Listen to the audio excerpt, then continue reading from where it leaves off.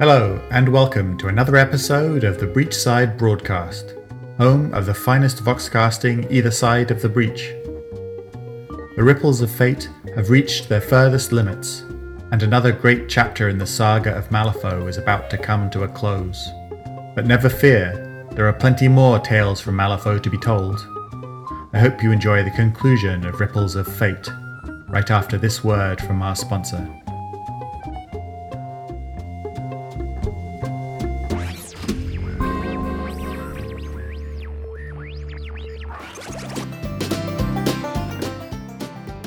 This episode of the Breachside Broadcast is brought to you by Jeremiah's Salvage Yard. We specialise in scrap metal, steam fittings and raw materials stripped from the wreckage of the Majestic. This is your chance to own a piece of the late Governor General's own flagship. May he rest in peace. Act now before the wreck has been stripped like a corpse picked clean by vultures in the Badlands.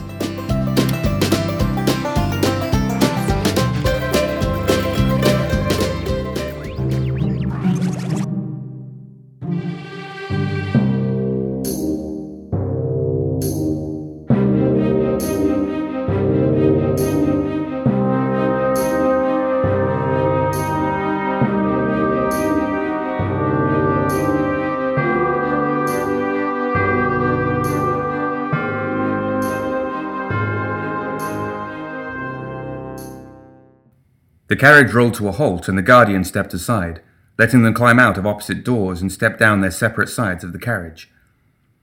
Essie's eyes scanned the gloomy outline of the Majestic, and she balled her hands into fists to keep them from shaking.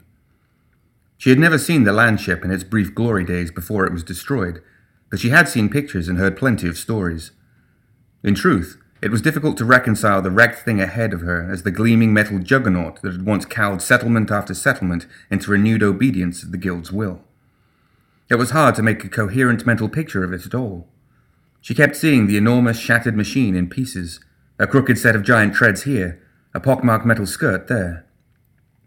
The landship was a crooked, leaning silhouette against the darkening night sky, its lines distorted by darkness and the internal explosion that had finished it off. Essie was so intent on scanning the area for movement that she didn't even notice the woman standing on the Majestic's blast-skewed rear deck, her hands folded demurely on the railing as she looked down at them. Her hair was long and dark, but her eyes were hidden behind a pair of spectacles that reflected in the moonlight. "Hello, Charles. Come for your brother, I take it." Hoffman's movements were smoother now, almost graceful as he stepped forward. The Guardian protecting him kept pace, ready to interpose its shield between him and the necromancer at a moment's notice. "Yes, I have.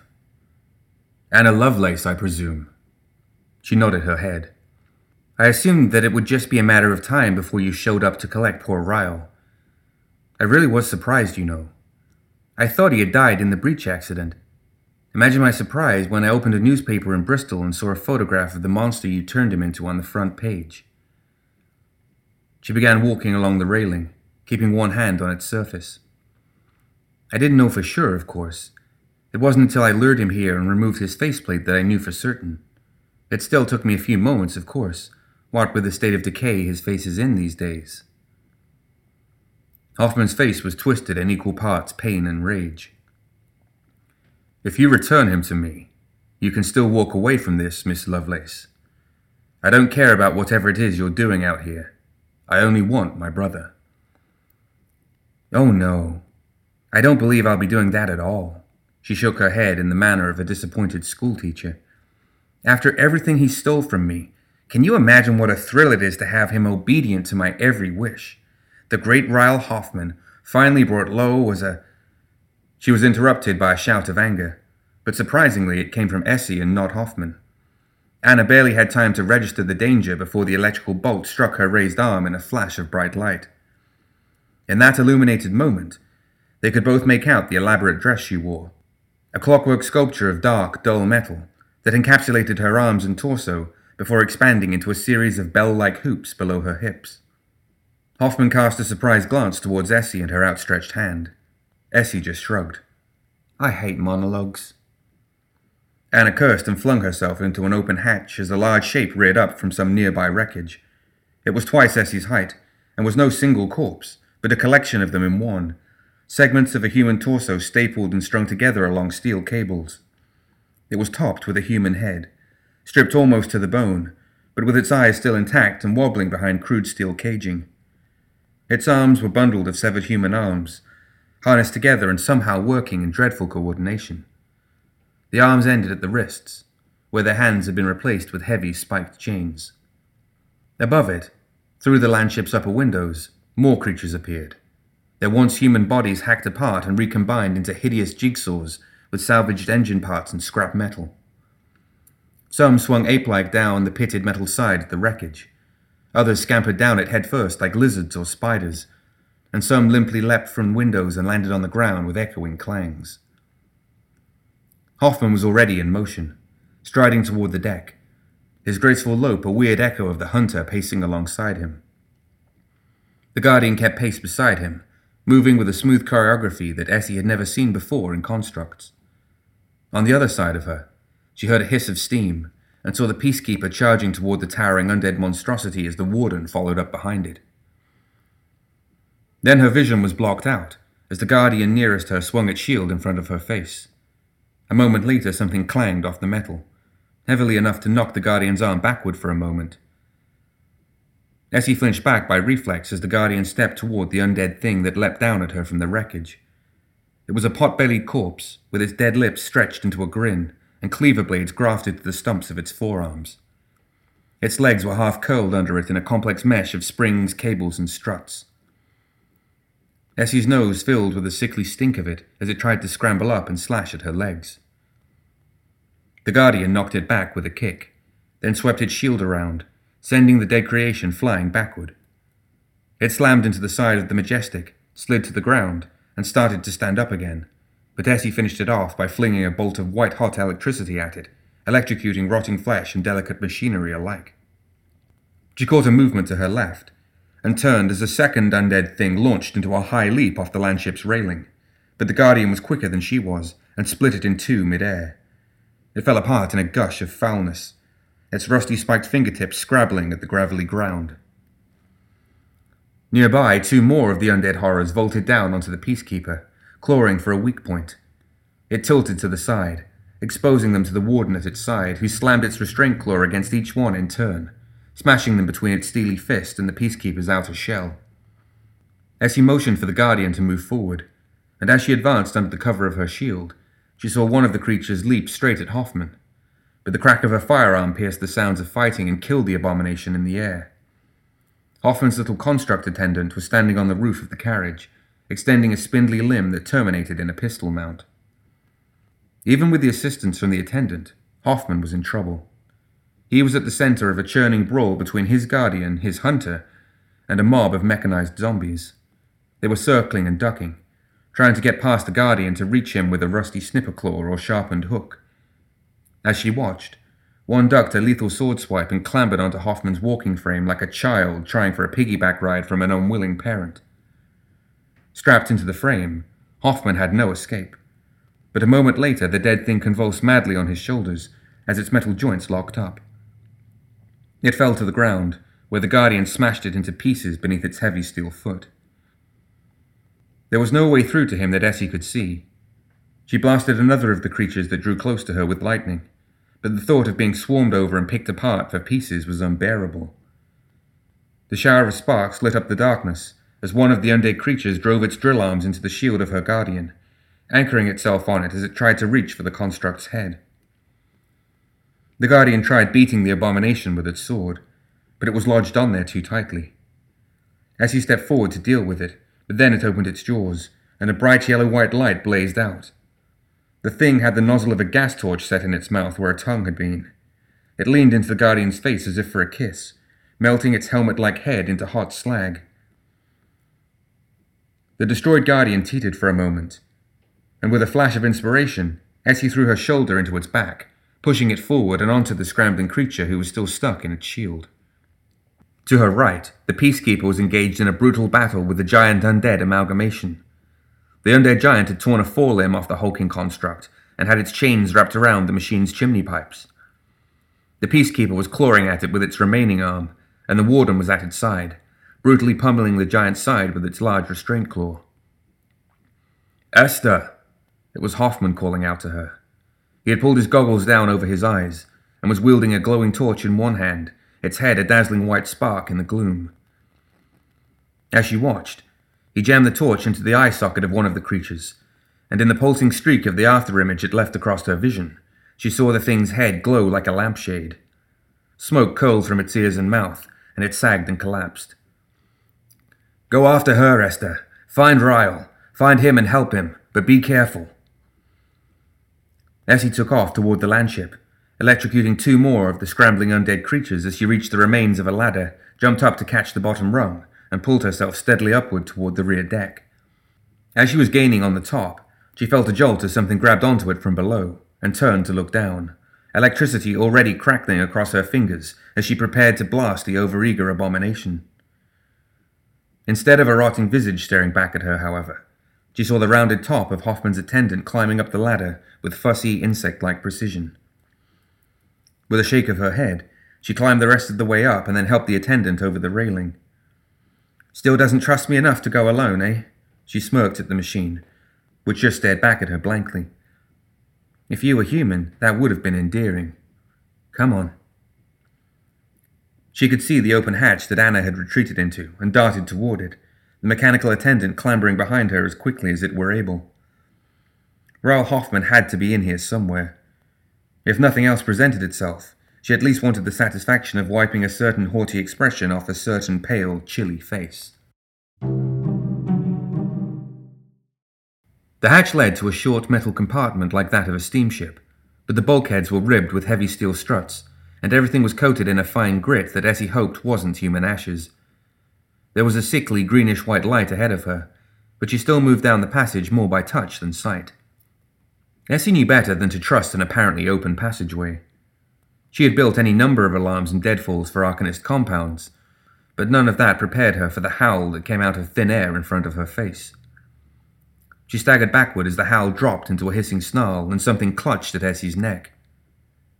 The chill took the strength from her legs, and she fell against the wall, sliding down it. She could see something now, the faintest outline of half a human form made of misty light, withering from the belly down into a meaningless twist of corpse glow.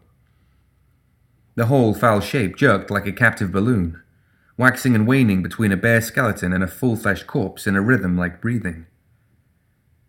There was an echoing report as the mechanical attendant behind her fired off a salvo of bullets at the thing, followed by the clang of those bullets ricocheting off the walls of the narrow hallway and zipping past her head. "No bullets!" she shouted back at the attendant as she scrambled away from the spirit. Her hand and knee hit something in the gloom, and as low as she was to the ground, she could hear the faint tick and click of clockwork gears. A filthy chill touched the back of her neck as the spirit wrapped its insubstantial hands around her. On instinct, Essie hammered at the sound, felt something break like bone, and hammered harder. The ticking faltered, and the wraith above her moaned. Essie grabbed at the source of the ticking, shoved her hand as deep into it as she could manage, and turned away as she unleashed her magic into the heart of the device, frying it out in a bright white flash of electricity.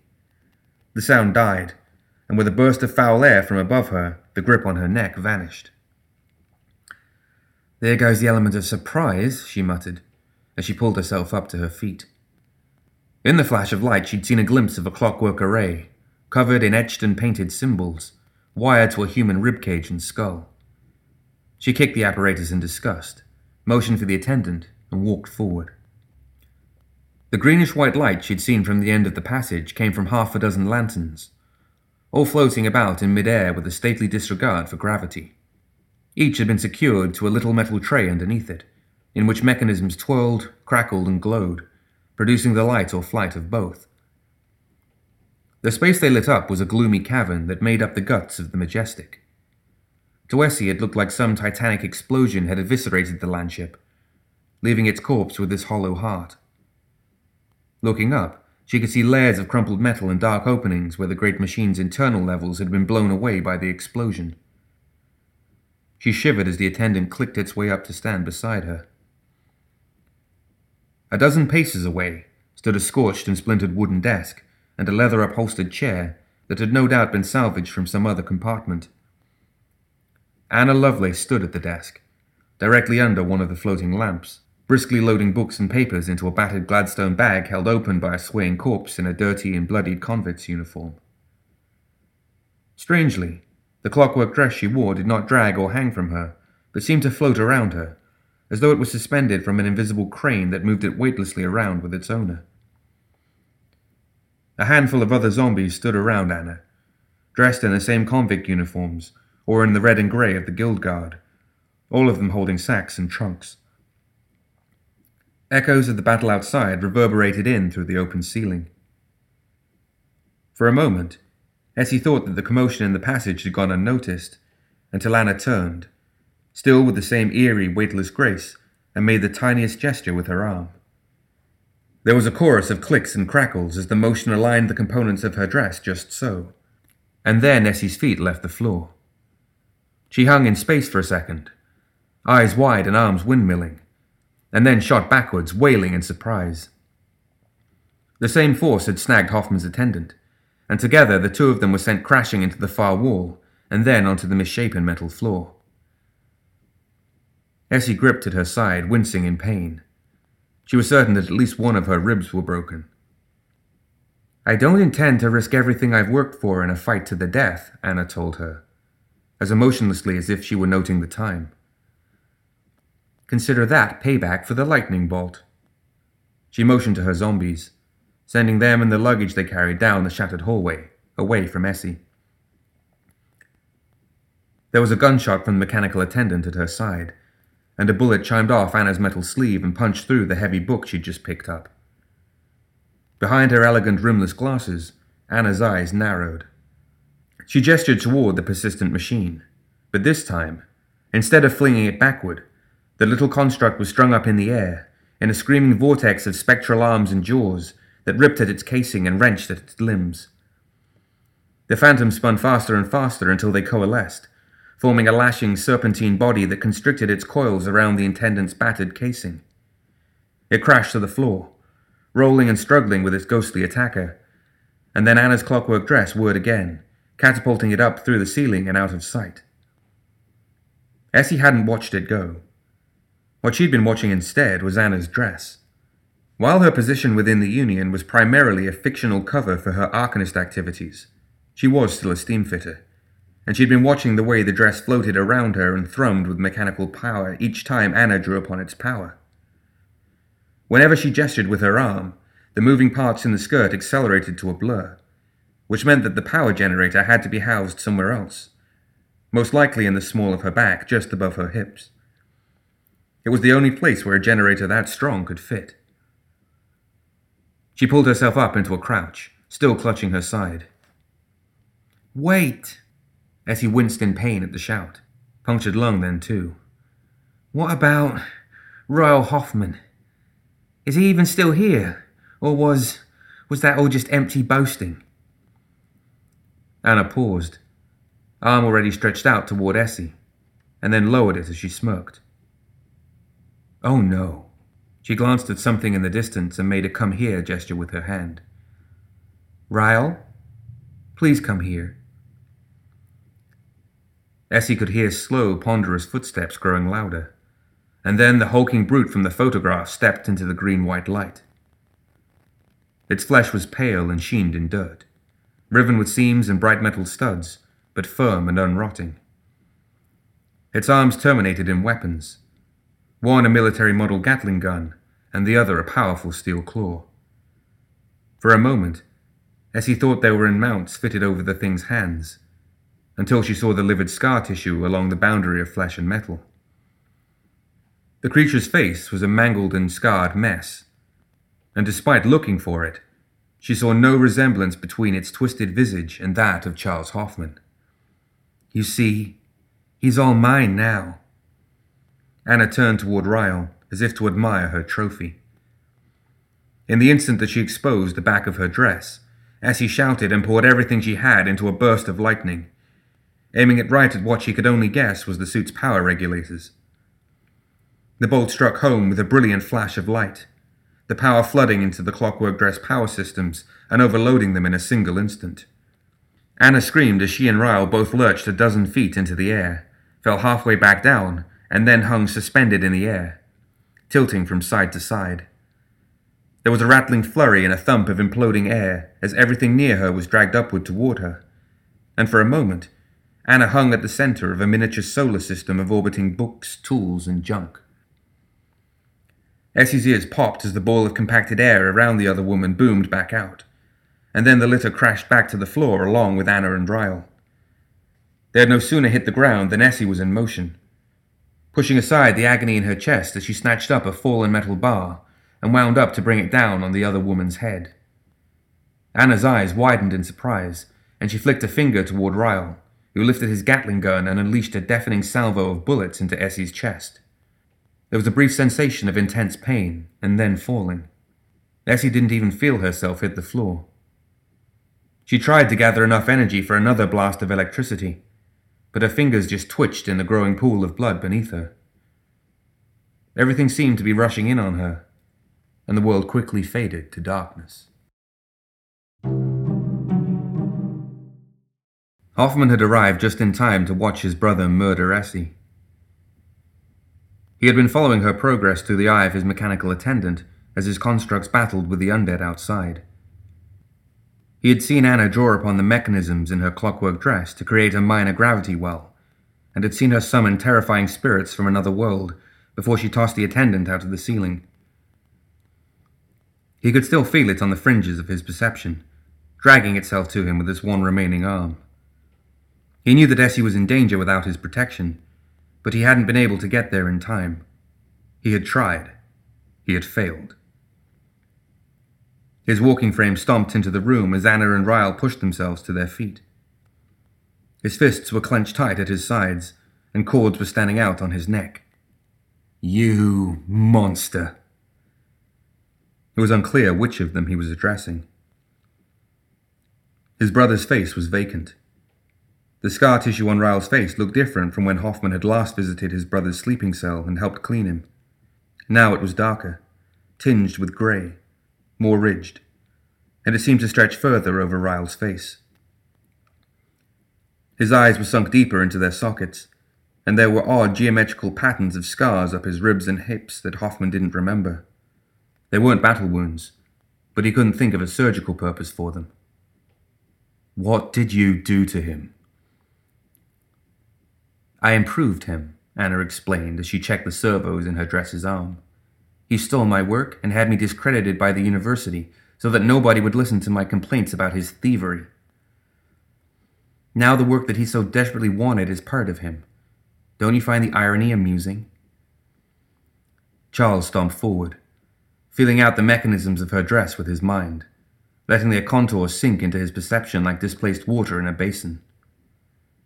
Despite his anger, he had to admit that it was a beautiful piece of work. There would be nights when he would lose sleep trying to remember what he had sensed here, yearning to recreate it. My brother was brilliant. He didn't need to steal anything from a 2-bit tinkerer like you. He knew that the insult was inappropriate. She had created something truly marvelous in that dress.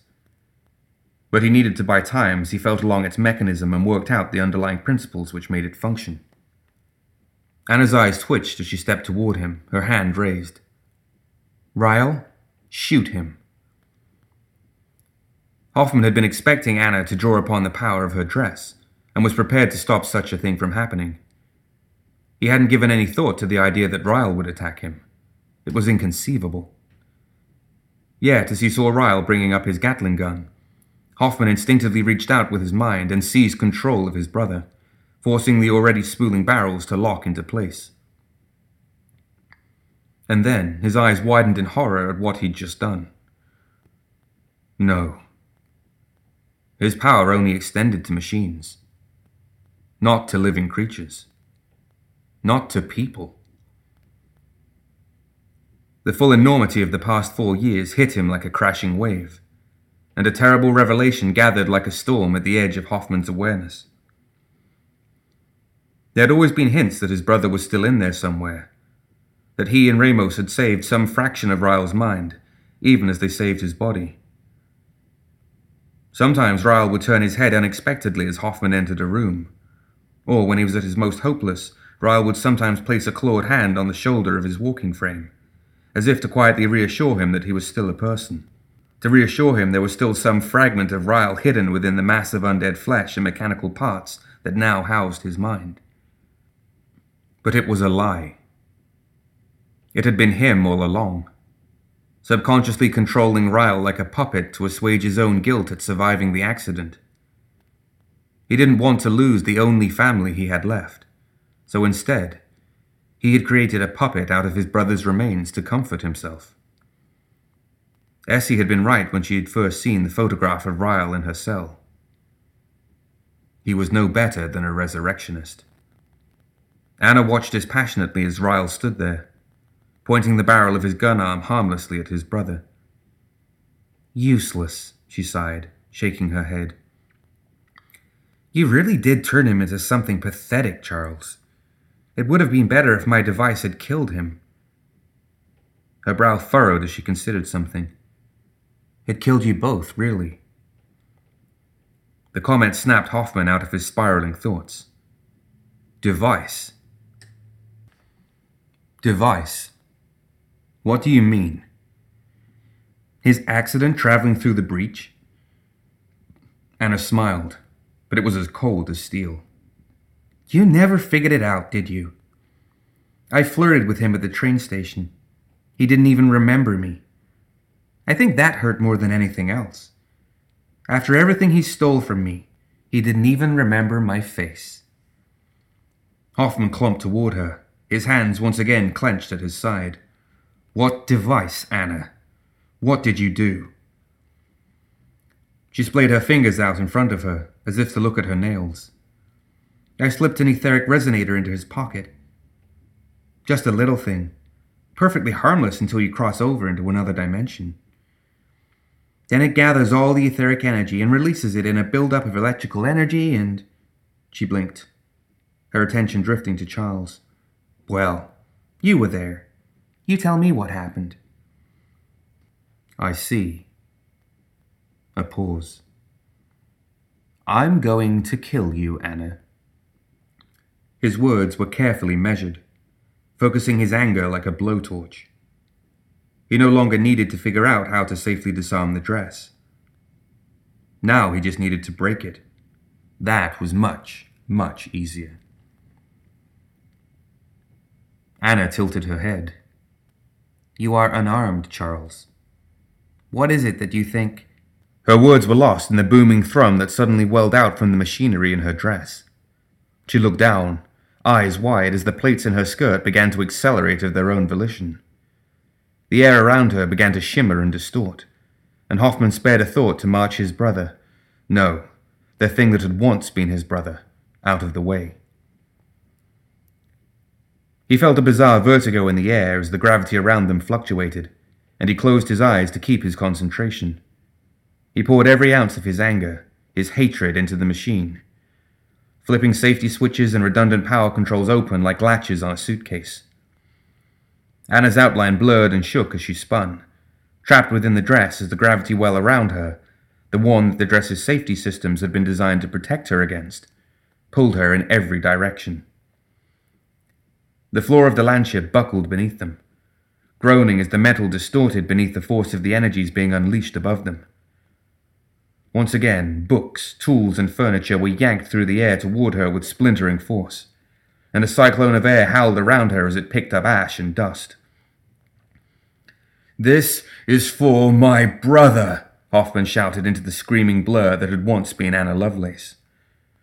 Screws and bolts joined the whipping cyclone as they tore away from the dress, and Hoffman caught a glimpse of Anna's eyes, which were full of pure reptilian hatred. Through a great force of will, Anna grabbed hold of her left arm, forcing it back against her own stomach as she glared down at Hoffman. This isn't over, she shouted, before clicking open a latch on the wrist. Hoffman had sensed the concealed blade in the dress's arm and deemed it mundane and uninteresting, and it was, from a purely mechanical viewpoint. As the blade sprung out from its sheath and pierced Anna's stomach, however, he caught a glimpse of magical runes flaring to life along its edge. One moment Anna was in front of him, and then there was a flash of yellow light and she was gone, as if magically whisked away to someplace else. Without the machinery to power it, the suspended objects fell to the ground in a great clatter. Hoffman winced as his ears popped, and when it was clear that it was over, he stomped closer and peered up at the space where she had hung a moment earlier. "Magical blade," he murmured, mentally cursing at himself for not considering the possibility that the blade had been enchanted. He had watched her summon spirits to attack his attendant. He should have known that she might have worked something similar into her dress. He had a consuming urge to beat his fists against the wall and scream until he was hoarse, but instead he just hung his head and motioned to Ryle. "Fetch Miss Sitch," he commanded, his slow, heavy footsteps taking him in the direction of the hatch. He could sense the constructs waiting outside. They had dispatched the rest of the undead abominations. One of the guardians and the hunter had fallen, he noted, more out of habit than any conscious thought, and the peacekeeper would need some significant repairs. But they had won the day. As Ryle's footsteps joined his own, and he looked into the shocked, dead face of Esther Sitch, however, he didn't feel like much of a winner. In fact, he felt as if he had lost everything. Lucius Matteson had vanished from his office for a few days. The situation unfolding between Lilith and the return Titania was certainly full of opportunities and possibilities, but both of them required no end of assurances that he was on their side and theirs alone. He enjoyed the little subtleties of his performances. It thrilled Lucius to watch Lilith try and work out just what sort of Neverborn he was whenever they met, and he always made certain to drop a few clues to lead her mind down the wrong path. He knew that it aggravated her, but she was too proud to admit that she didn't know, and he was enjoying the game too much to spoil it for her. It had almost been too easy to bait her this last time. She was distracted, and seemed to want little more than repeated pledges of his loyalty. He lied, as he always did, assuring her that he was loyal to her and her alone. Titania was an entirely different challenge. She knew what he was, or at the very least suspected, but she didn't yet know just how dangerous or crafty he actually was.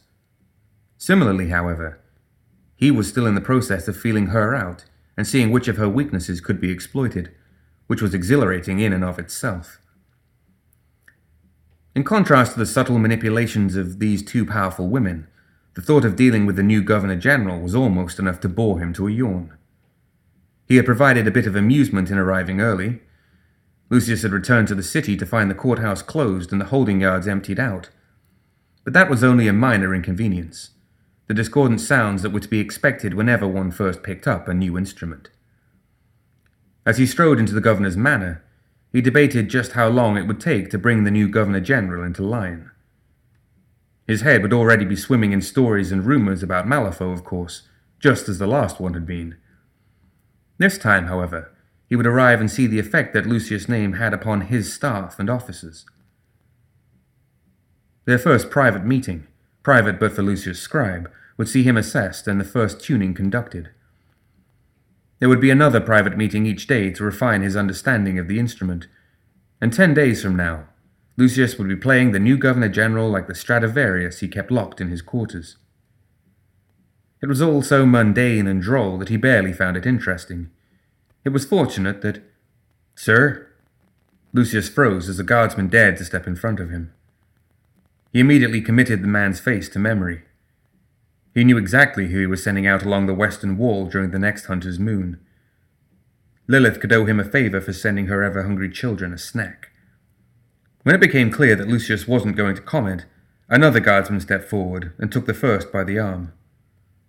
"That's Secretary Matteson," he whispered, pulling the first man aside. "He's on the list." The first guardsman's face lit up in understanding as he looked Lucius up and down. Lucius, who had a cat's loathing of indignity, submitted to this with silent, fuming contempt. "Jolly good then, sir. My instructions are to direct you straight to the Crown Room. His Excellency is expecting you there." "I shall be delighted to meet His Excellency's expectations," replied Lucius. "As should we all." "This way, sir." The guardsman motioned for Lucius to follow him, and he fell into step behind the loathsome man, despite being able to navigate his way around the mansion blindfolded. There were more people milling about the mansion that he didn't recognize. Lucius got one or two curious looks, but no salutes, no doffed caps or nervous wishes of a good day. The only familiar faces he saw were on a handful of non-commissioned officers, clattering grim-faced down the stairs while pulling on caps and gloves, and two teams of specialists fussing over the walled sconces. Lucius had ensured that the mansion's sconces were filled with candles and old-fashioned lamps. He liked shadow. The new lamps were electric, bright, angular things that fully illuminated each room. Lucius paused in the brisk white glow of one, glancing up at it, and then moved on.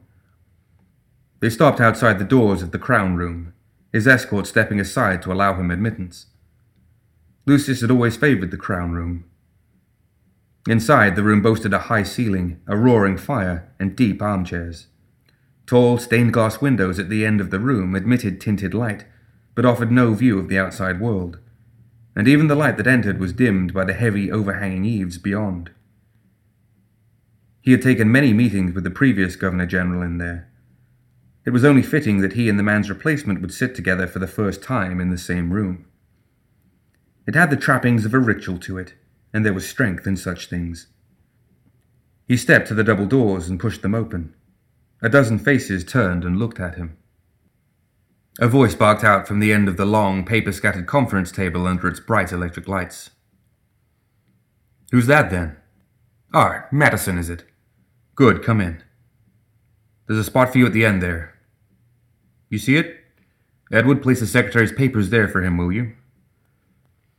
Lucius glided into the room, more cat-like than ever now his guard was up.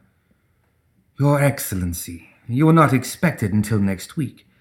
I had anticipated that we would meet in private to begin our work. If you'll just allow me a short moment to make the arrangements." "Unfortunately, you missed the meeting I scheduled with your office 2 days ago. Nobody seemed to know where to find you or when you would be back. Terribly unprofessional, that." Governor-General Franco Marlowe stood up from the head of the table and approached him. He was little below medium height, wiry and compact, with a face as sharp as a hawk's, and a dark-eyed gaze that was just as fierce. His deep brown skin was weather-beaten and lined, and the lines were not kind ones. His glossy black hair, dusted grey at the temples, was pulled straight back from his head into a ponytail. He gripped Lucius' hand and shook it without smiling. "I'm glad that I arrived early, for if I hadn't, who would have been running the city in your absence the past few days? No time to waste, Madison. Come and get caught up." Marlowe stalked back to his seat. "You heard what happened to London? San Francisco? Relations with Constantinople? Things are going to hell earthside ever since that blasted Burning Man showed up. A strong, stable Malifaux settlement is more important than ever." He pulled his chair up to the table, then glared at Lucius. "Sit, Madison, sit. Don't worry, my staff are perfectly polite to bureaucrats when I remind them to be." A dutiful murmur of laughter went around the table. "Your staff, Your Excellency?" "My personal staff. You might have noticed one or two of them about." Another dutiful laugh from the table. Lucius slowly sank down into the chair. It was one he recognized. He had had it shipped from Earth as part of a set that had furnished a dining room elsewhere in the mansion. The dining room where he'd been in the habit of meeting with his staff. A sheaf of papers was put on the table in front of him. Lucius stared at them, pushed them aside as he leaned forward and spoke to Marlowe in a firm voice. He had to reassert his control. "Shall we begin with a matter of pressing concern? Charles Hoffman, tasked with overseeing the Guild's constructs, has become insubordinate and has taken to using Guild resources for his own personal goals." He paused for effect, but he found that it was not the effect he intended. Charles Hoffman? Marlowe's eyebrows raised in disbelief. Without him, the Guild might have fallen apart these past 2 months. While you were off gallivanting who knows where and wasting Guild resources on rounding up and executing every Union worker you can find, and we will certainly be touching upon that bit of bad decision-making in this meeting, Charles Hoffman was making sure actual work got done. The Governor-General paused. The effect was far more chilling. On to legitimate business, Marlowe continued. We've been hearing about this mess with Ridley that you've caused, Madison, and coming up with ideas on how to deal with the council there and get them back on friendly terms. You and my predecessor really fouled up this whole union situation from the start. But what's done is done, I suppose. He turned a page, scanning ahead on his agenda. After that, Benecki is going to brief us on the recent battle between that mob of walking corpses and, oh, for the love of, do you really call them death marshals? Whose brilliant idea was that? Governor General Marlowe looked up from his paperwork and scowled. Are you really going to wear that blasted mask for the whole meeting, Madison? Lucius snapped the pen he had picked up in two.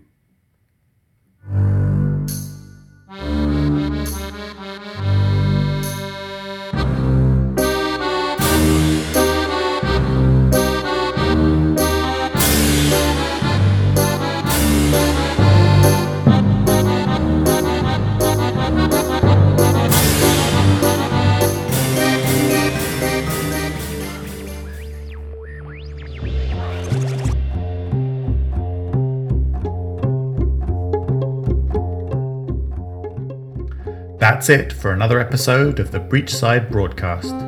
Join us next time for more Tales of Malifaux.